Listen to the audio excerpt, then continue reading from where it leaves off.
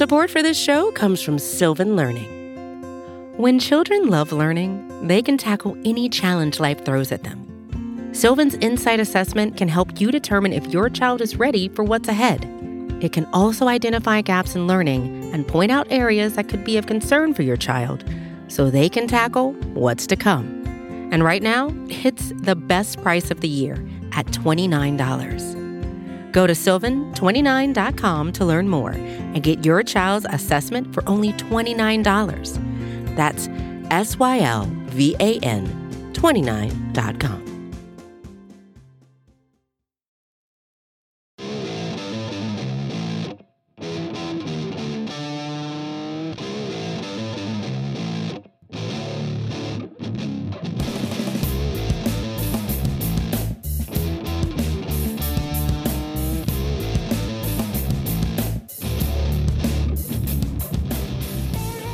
Hello, everyone, and welcome to episode 311 of the Talking Chop podcast. I am your host, Brad Rowland, coming to you deep into the evening on a Saturday into Sunday, and the Atlanta Braves have now evened the series against the Brewers. It's 1-1 as the Braves get a victory in Milwaukee today.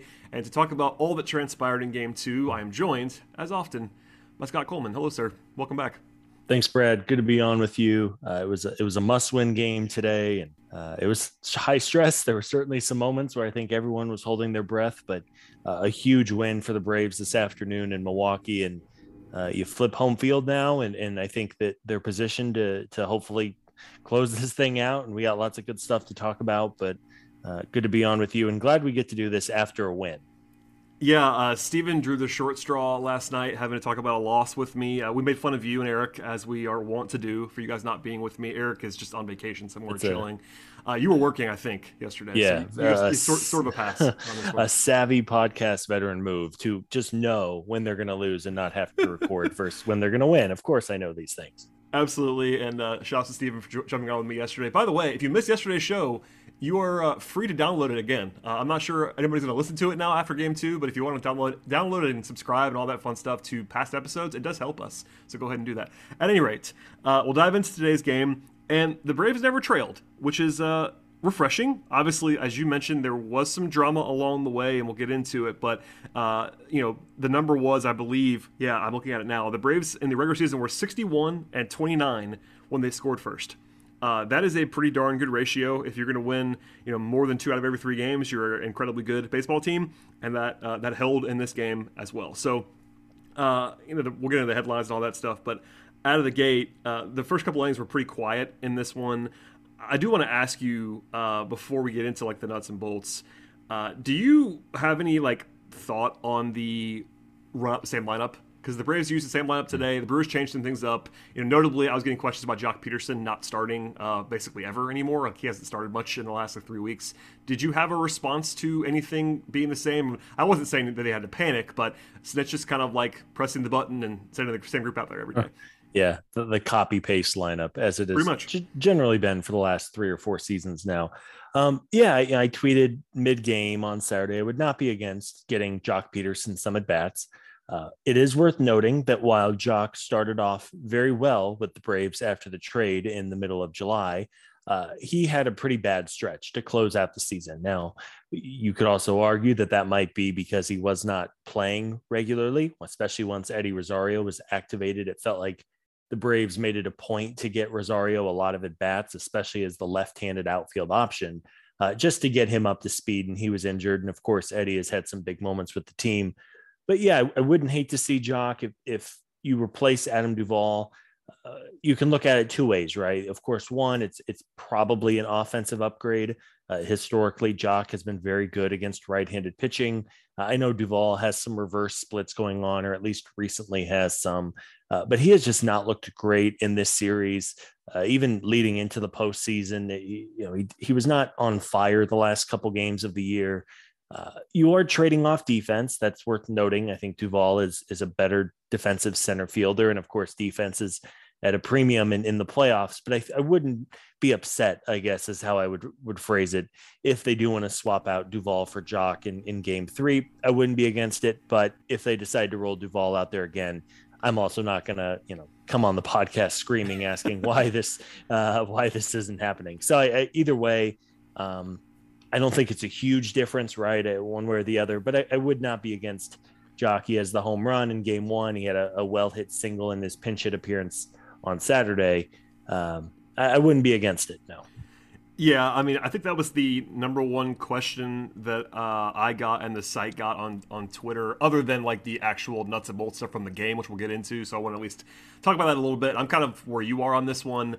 I think it's less likely to happen because they won today also. And Jock, I'm also of the mind of Adam Duvall being a guy who it's kind of tough to pick your spots with Adam Duvall because he is very boomer bust. We love Adam Duvall, but he is kind of a boomer bust player. He gets hot and he doesn't. And, righties, lefties are not a huge split for him, all that fun stuff. So, interesting stuff. But they rolled it out there. It worked. And Milwaukee is at the drawing board again after they failed to score really at all today. So, to that end, it goes kind of quietly, other than Max Fried cooking early in this game. And then the third inning, the fireworks begin. Freddie Freeman, actually, sorry, I'll start with Soler, who rocketed a double down the left field line at 111 miles an hour. He hits the ball very, very hard. Jorge does. Freddie then drives in the run, RBI single to right field. The first of two, I would describe them as aggressive sends from Ron Washington at third base. The first one was not crazy, I will say that. Sending Soler was not crazy. It was aggressive with one out, to be sure. Probably maybe a little bit too aggressive, but it worked. And then seconds later, Ozzie Albies hits a 381-foot double that was about 6 inches, if that, from being a home run. That gave the Braves the lead at 2-0. It was kind of a strange play. For one, I kind of thought it was gone. Even when it landed, I thought it landed over the line in real time. And I think maybe the Brewers kind of did too. Colton Wong caught what was actually a frozen rope relay throw from right field. It was actually an awesome throw.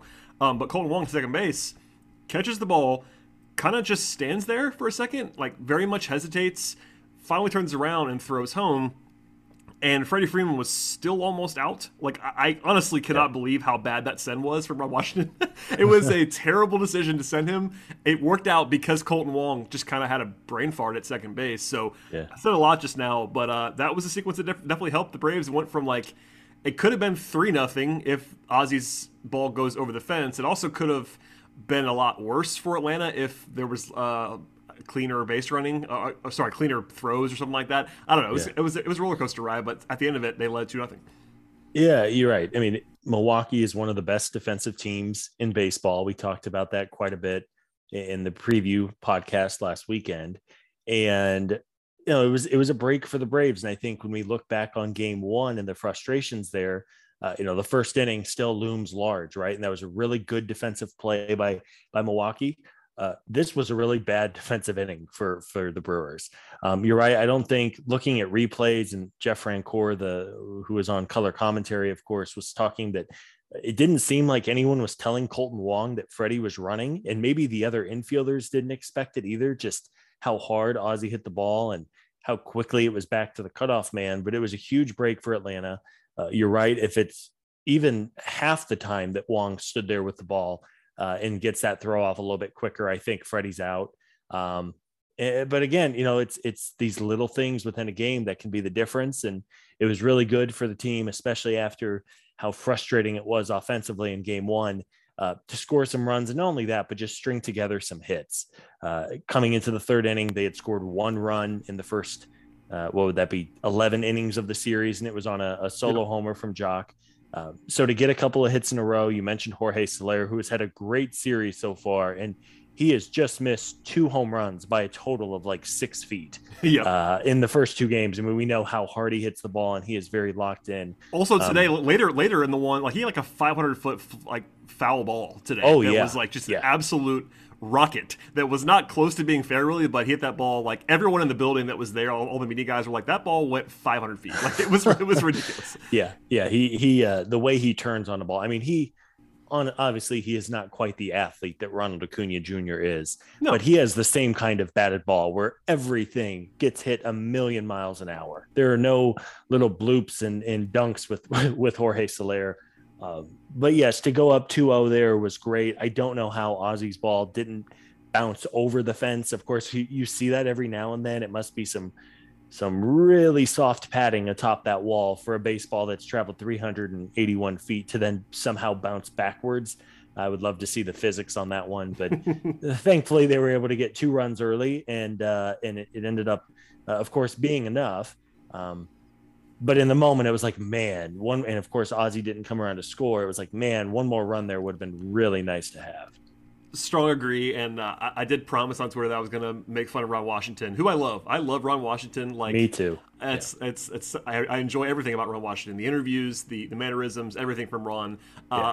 An objectively hilarious sin of Freddie. The first one was aggressive. The second one was suicidal, I would describe that as, but it worked. Hey, congratulations to all. The stop sign. Yeah, the stop sign is not in Ron Washington's vocabulary. No, we are all green. We are all green at third base for Ron Washington. Okay, moving on from there. The 4th and 5th were very quiet. Max Fried cooking, and we'll come back to him later, I promise, because he was fantastic in this game. A big insurance run added by Austin Riley with a 1-out home run in the 6th. That gave you the run that you were just asking for, Scott, to go up by 3 instead of 2. That was very, very nice to see. And then we get into our first, managerial, strategic drama question in the 6th. Well, I guess basically at the end of the 6th. So Free gives up a two-out double in the 6th, gets out of it pretty quickly from there. He had 81 pitches at that point, which people were focusing on quite a bit. I don't really care about this, and we did talk about this with Steven and I last night, a lot of the third time through the order stuff and the philosophical aspect of this and how teams are much more aggressive and pulling pitchers. And honestly, it was very, very similar to last night with Charlie Morton, with the notable change of it was not a tie game, it was 3-0. That does matter in this, and I want to know what you think about that. But, where did you kind of stand on taking Max out there after 6? Because they ended up hitting. It's also worth noting that they actually hit for him. So it wasn't a situation where it was just like you could just leave him out there with no penalty. Yes, it was 2 outs, but they did have to actually let him bat. Whereas last night it was actually a little bit different with Charlie Morton. So I say all that. I actually don't know how you feel about last night either. So what did you think about the Morton thing? And then also quickly go out, what did you think about this one with Fried? Yeah. It's especially the Morton one. Yeah, I was watching it on DVR delayed. In the moment, I was not yelling in my living room to take Charlie Morton out. So again, that's all hindsight, and sure, I wish they would have swapped him out and he wouldn't have given up a 2-run homer, but it is what it is. I was very surprised they took Max out. I think it was almost a overcorrection to the decision from yesterday. Now, who knows? Maybe Max, after throwing 6 innings and 81 pitches, and they were high stress, right? Every pitch in the postseason is high stress. Max might have come down the dugout stairs and said, "Hey, I'm out. I'm out of gas. I can't keep going." Who knows what it is? Maybe they were trying to preserve him and the chance they're going to need him later in the series. We'll never know that. But in the moment, I was very surprised they pulled him. 81 pitches, 6th inning going into the 7th. I would have at least allowed him to go out there to start the frame and see what happens. And sure, if he gives up a single or a walk, as Morton did yesterday, you can pull him, right? Luke Jackson was warming up. So I think if I could do it all over again and knowing the impending drama that happened in the 7th, 8th, and 9th, I would have set Max out there and just kind of let him pitch until he gave up a hit or something like that, especially with a 3-0 lead. Even if he gives up a solo homer, you're still up 3-1. Ultimately, it didn't matter, and the Braves won the game, but I was surprised in the moment. Yeah, I wonder, kind of what he was thinking on this one. And honestly, he might have been asked, and I just missed it. I have been covering all kinds of things tonight, Hawk stuff, etc. I wonder if he didn't have to bat, if he would have let him go back out there for the 7th. And that's a question that I would have, because last night Snitker did say, and was actually asked about this, that he would have, that he was going to hit for Morton in the 6th if Morton had batted, but he didn't have to bat, so it was a different decision. This time around, you have to actively send Fried to the plate to keep him in the game.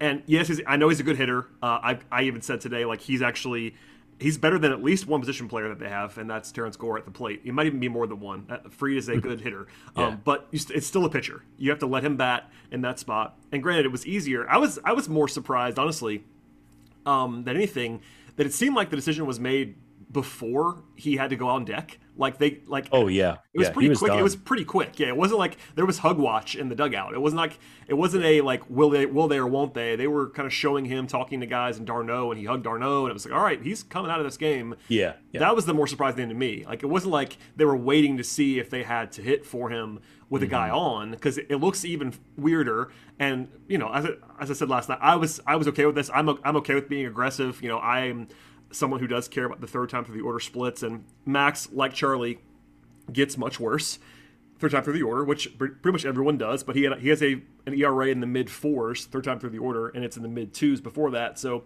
it's a notable bump, and the Braves bullpen is pretty good. With that said, like, I was not screaming either.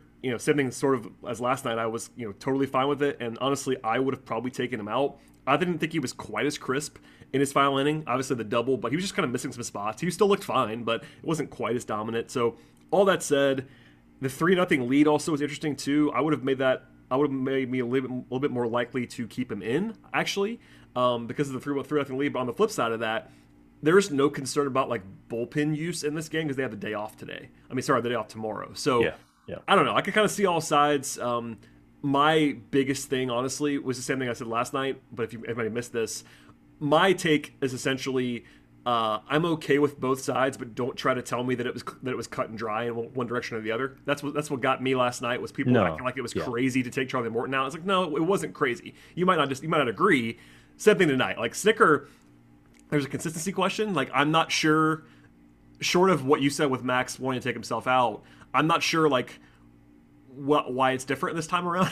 It's just kind of a funny reaction side by side to see that, and it was different because they had the lead and all that stuff. But I guess we'll never know unless he's asked about it, and I just kind of missed it. But it happened. It ended up working, quote unquote, in this game, so there won't be like a huge retrospective about this one. But I was okay with it. I'm sure people won't, but I don't know. It was weird. I was just really hoping beyond hope that they wouldn't give up a run in the next inning. Because of the conversation that was going to happen. Yeah, no, you're right. It's one of those, it worked out, you move on. The series is 1-1. Bullpen threw 3 scoreless innings, even if it wasn't clean. The bullpen threw 3 scoreless, and the Braves won the game. If they would have lost the game, I guarantee you it would have been a very different podcast conversation and post-game article, of course, that's written about that decision. And thankfully it didn't end up changing the series dramatically, and we don't have to lament that decision, because the 7th, 8th, and 9th, while they were scoreless, there was some drama, to be sure. Yeah, the takes would have been incredible if they lost this game. Anyway, before we get to the final 3 innings, a word from our sponsors on the podcast. We'll be right back with all the stuff from the end of this contest. Support for this show comes from Sylvan Learning. As a parent, you want your child to have every opportunity, but giving them the tools they need to tackle every challenge, that takes a team. Now more than ever, educational support tailored exactly to what your child needs can make all the difference. That's why parents have trusted Sylvan Learning for 45 years as the ultimate teammate in their child's educational journey, instilling in them a love for learning and a passion for reaching the next level. And Sylvan's Insight Assessment can identify gaps in learning and areas that could be of concern for your child. It's a 360-degree view into your child's learning that you can't find anywhere else, and helps ensure that your child didn't miss something in school that might put them at a disadvantage in the future. And right now, it's the best price of the year at $29. Go to sylvan29.com to learn more and get your child's assessment for only $29. That's SYLVAN29.com. All right, Scott, let us dive in to the 7th and beyond. So, number one weird thing, they used Joc Pederson with 2 outs and nobody on. They used their best pinch hitter by a wide margin, which was a curious decision. And then they also pinch ran for him with Terrence Gore. So you used your best pinch hitter and your pinch runner in the 7th inning with a 3-0 lead and 2 outs, nobody on. Curious decision. I think in that situation, I would probably roll like, I don't know, anyone else, at least pinch hitting. Gore, once Joc reached, and hey, he did get a single and almost led to a 2-run homer from Soler. Very close. But yeah, you probably want to save Joc for a bigger situation. Now, who knows if one was going to present itself? It really didn't present itself tonight. And then Terrence Gore is on the roster for one reason and one reason only. To do that. So, yeah. Yeah, it was fine. I was more okay with using Gore than I was with using Jock. Does it matter in the grand scheme? Not a lot, but this is what we do on the podcast. It's process-oriented, so I didn't love that. You mentioned it with Soler. I think he thought it was gone off the bat. It was 376 feet. He kind of posed a little bit after the swing, so I think he thought it was gone. Got a fastball to hit, just kind of barely missed it, and that was the end of that. They bring in Luke Jackson, who was warming up, and that was the guy they were always going to go to in the seventh. He got the first two outs quickly, then got hit with a comebacker up the middle. It was tracked as a more than 100-mile-an-hour ball. I'm sure that hurt quite a bit for Luke. And the next batter, he walks on 4 pitches, which I'm not sure that was directly related to being hit by the ball, but I won't say that it's not. I mean, it's one of those things where you never know how guys are going to react. So we'll stop there, and we'll get into some process stuff here. So the Brewers announce Vogelbach as their pinch hitter. As soon as that was announced, Snitker goes to Tyler Matzek.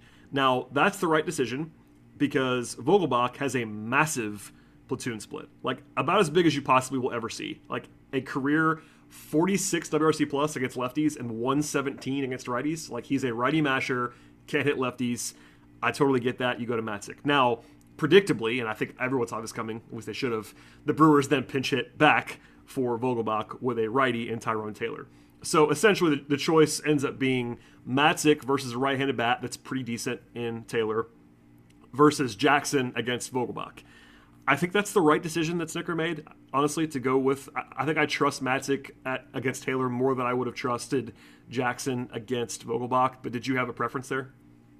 I think, yes, I would go with Matzek. I think that Luke was clearly not 100% after the comebacker. I don't know where it got him exactly. Was it like on the? It was kind of like bicep, it was kind of like. I mean, it was either that or it was like in the midsection because he tried to get out of the way, and it wasn't like a flush hit because the ball still got going through the infield. It wasn't like it just like drilled him in the stomach and it stopped. It had to carry him off of him to the left, so it was. I don't know. It might have been his arm, might have been like his side of his ribs or something like that. Yeah, but it kept going pretty fast. Well, and beyond him. Right. Well, when it's 110 miles an hour, it doesn't matter where it hits you. I mean, that hurts. And then mentally too. I mean, we don't never could to get into the imaginary mind of a player, but I would imagine a ball coming back at you 60 feet away at 100 miles an hour or 110 is not super fun. I was good with the move. Tyler Matzek has been stones in big leverage situations the last couple of years. Again, it worked out, and I was fine. I think Luke threw 4 straight balls after the comebacker to walk the next batter too. I think it was clear he probably wasn't long for the game, and to bring Matzek in, I think was the right call. Yeah, I am with you on that, and it's kind of went the way that it's supposed to work. Like both managers did the right thing, and ends up with Matzek getting ahead 0-2. He got flat out robbed on the 3rd strike call, and I was like having flashbacks to uglier days where that would have been a play that would have lasted my entire life, like Eric Gregg style. But it didn't matter. Matzek gets the strikeout in the next pitch, and all is forgotten. So they navigate that. Shouts to Matzek for that.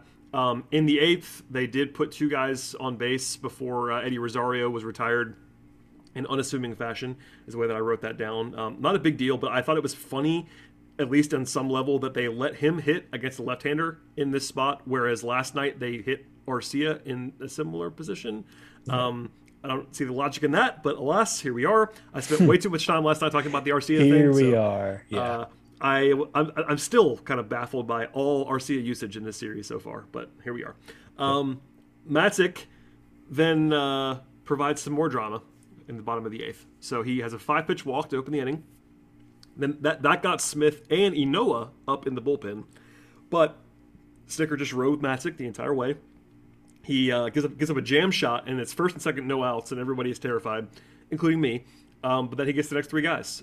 Gets 2 strikeouts, the last one of which was his 28th pitch of the night. A lot of work for Matzek to get 4 outs. And honestly, this is I'll say this with a straight face. I did not love leaving him in the entire way. It ended up working out, and I wasn't like losing my mind. But given what was coming up for the Brewers, it was 3 straight righties, and Matzek didn't have his best stuff, I think it's fair to say, in this game. It ended up working, and he really, I think I used the word gutty on Twitter, but I thought that was a really gutty performance from Matzek to get out of that. But I also was like, why isn't it, in this game right now? I wasn't sure what was going on, but it worked. Yeah, I think my biggest takeaway from all of that was that Ynoa was available. And I think it also probably speaks to their opinion of right-handed relievers in this bullpen, not named Luke Jackson. Jacob Webb, yes. I guess, is the other possible. By the way, I like it. I spent some time with Steven last night talking about this, but this is a situation where this is an elimination game in my mind. You have to throw out all the stops, but I agree with you. Those takeaways are interesting. Snitker did say that they wanted to have Ynoa available in games 1 and 2, but to have him as the righty up in that spot is notable, in that they clearly had him ahead of the other options. And it's similar to what Milwaukee did with Freddie Peralta in game 1, where they used one of their good starters in the bullpen, and that's kind of what you do in the playoffs. But Ynoa is not Freddie Peralta in terms of being established. That would have been like using Ian Anderson. It's like Peralta being used is like using Ian, whereas Ynoa is like, all right, this guy who's like has been a solid 4 starter for them this year.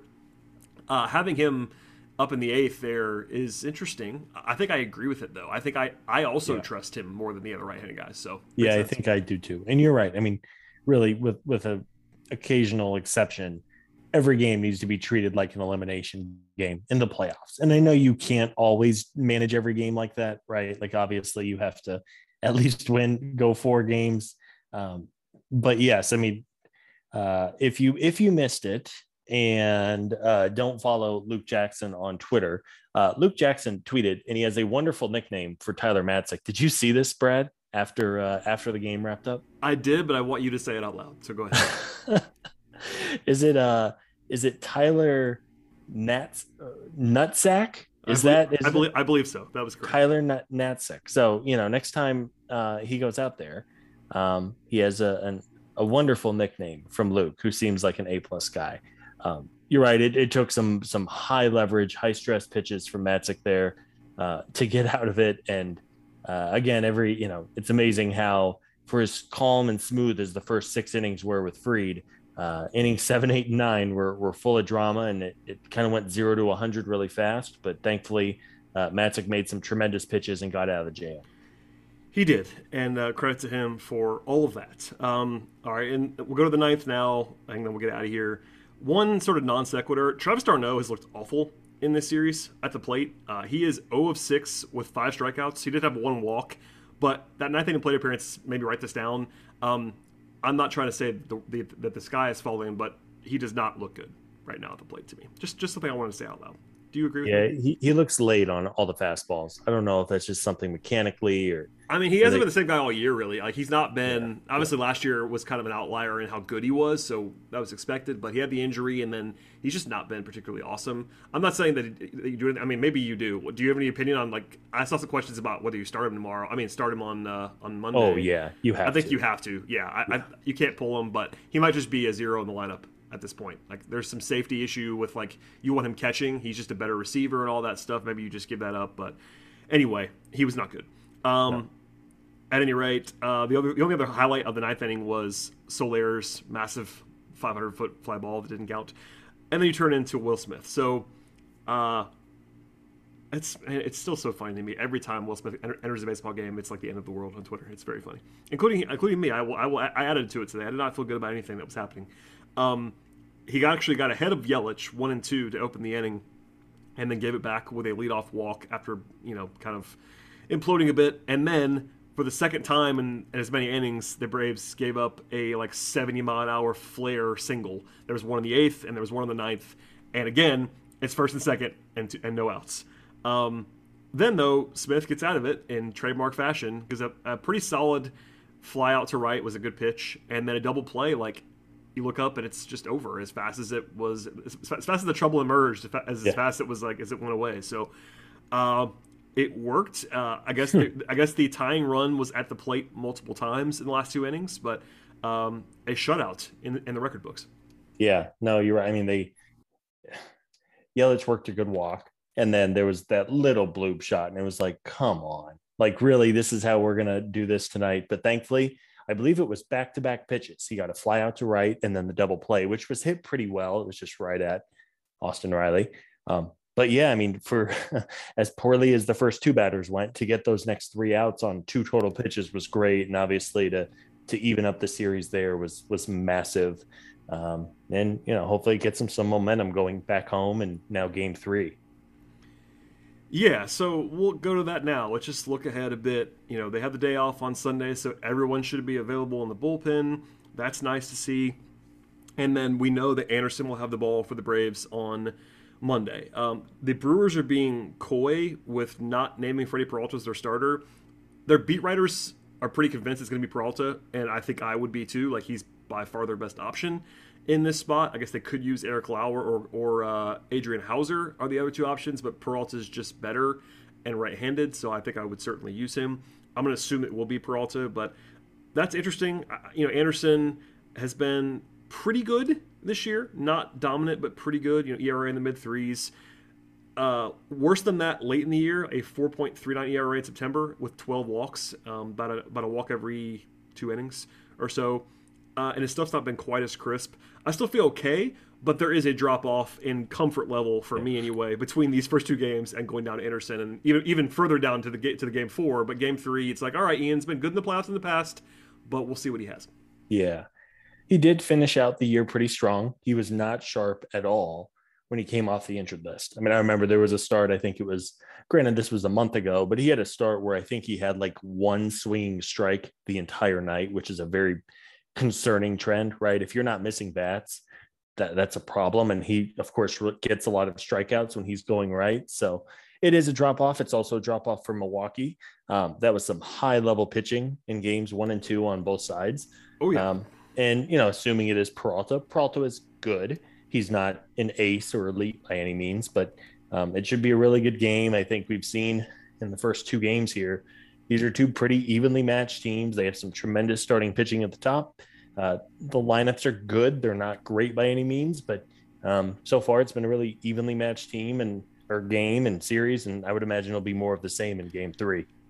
Yeah, as a note, Peralta has been pretty good in his career overall, but this year was the best year of his career. I'm not really sure what to make of that, but he actually had a 2.8 ERA and 195 strikeouts and 144 innings. Like, he made the All-Star team this year. Like, Freddie Peralta was unbelievable this season. I'm not sure how real that is, but that's just worth noting. Like, I don't think that's like a true talent level for him, but it exists. Final thing on pitching, by the way, we should just say like Max Fried's line from today. I was guilty of not focusing on that enough on this podcast. But Fried threw 6 innings, 3 hits, no walks, 9 strikeouts. Like, he was absolutely lights out. And going back, both in the playoffs in his history and this year, like, he finished the season, his last 11 starts before this one, this year, he had a 1.46 ERA, which speaks for itself. And his last 5 playoff starts, including today, he has thrown 29 2/3 innings with 32 strikeouts and a 2.43 ERA. Max Fried, everybody. Yeah, he is before our eyes turning into one of the dominant left-handed starters in the entire league. That was some big boy pitching today. He was so good last year.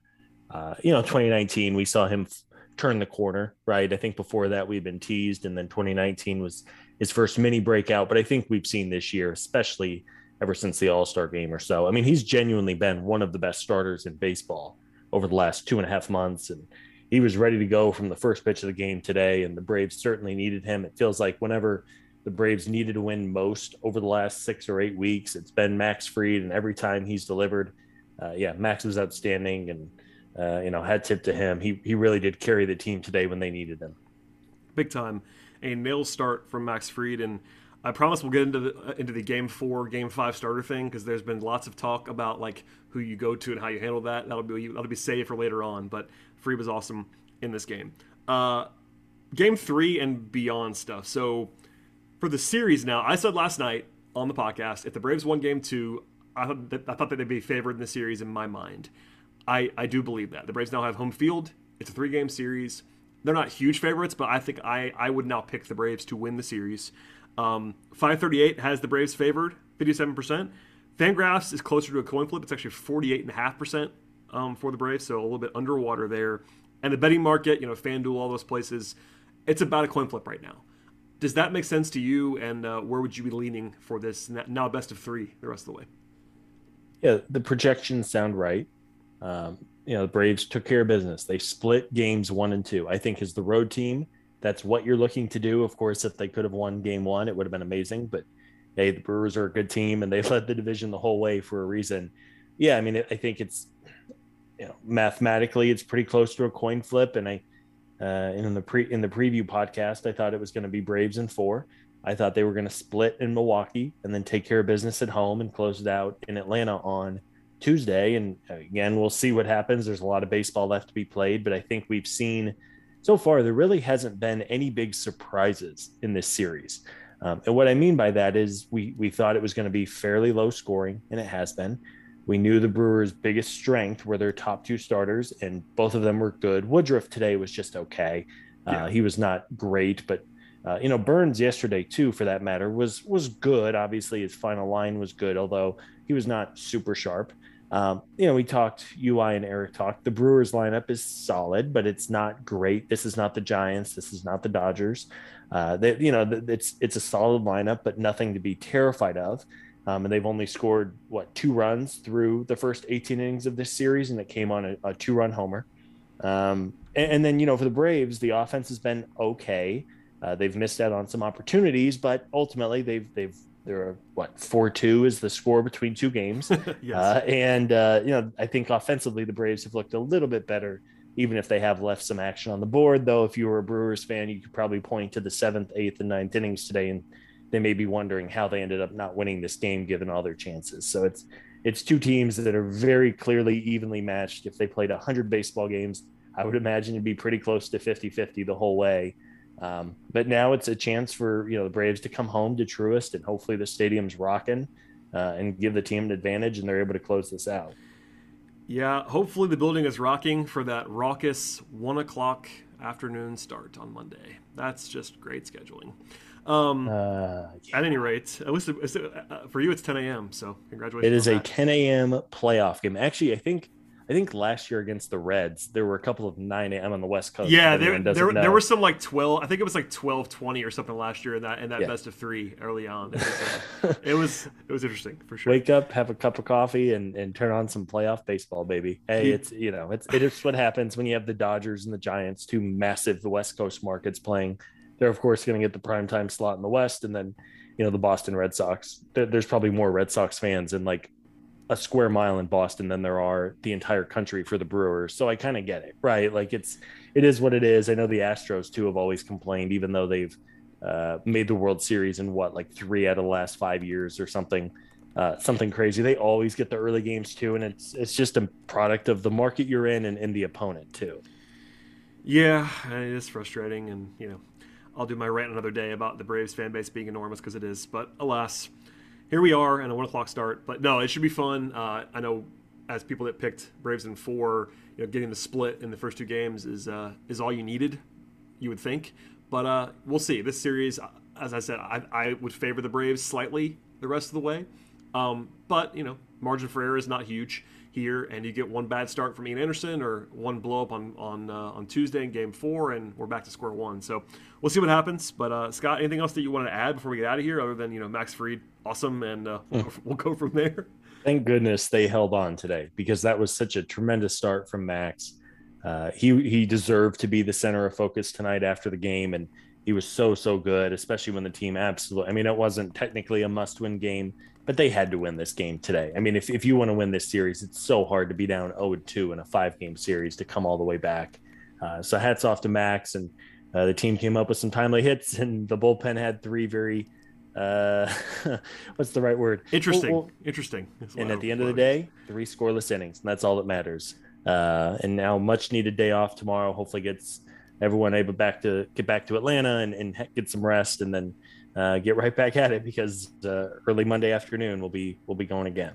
Yeah, early game Monday. We will have a podcast at some point. I'm not sure what it's going to look like or when it's going to drop, but between the game on Monday and the game on Tuesday, we'll have another podcast, I promise you. So whether it's me or Sean or Scott or somebody else or some combination. We will have podcasts after every game. I promise you that. Please subscribe to the show. If you are a new listener, welcome aboard. We talk about baseball, talk about the Braves on this podcast. Hopefully you enjoy it with a rotating cast of characters. We also have multiple shows. This is the Talking Chop podcast, the flagship of sorts. We also have Road to Atlanta, which covers the minor league side, and those guys do a fantastic job on that show. And then the Daily Hammer with Sean Coleman, a daily look, 4 or 5 times a week, basically on the National League, on baseball overall, and also, of course, everything with the Braves. So a plethora of podcast options. So please subscribe and review and rate and tell a friend. We'd be grateful for all of that. Scott, thank you, sir, for joining me. We'll do this again sometime soon. If it's not me and you for the next one, we'll have me and you again in the near future, I'm sure. Sounds good, buddy. Thanks for having me on. Hope everybody's doing all right out there, and go Braves. Yes, sir. Enjoy the rest of your week, everybody, and we'll see you next time.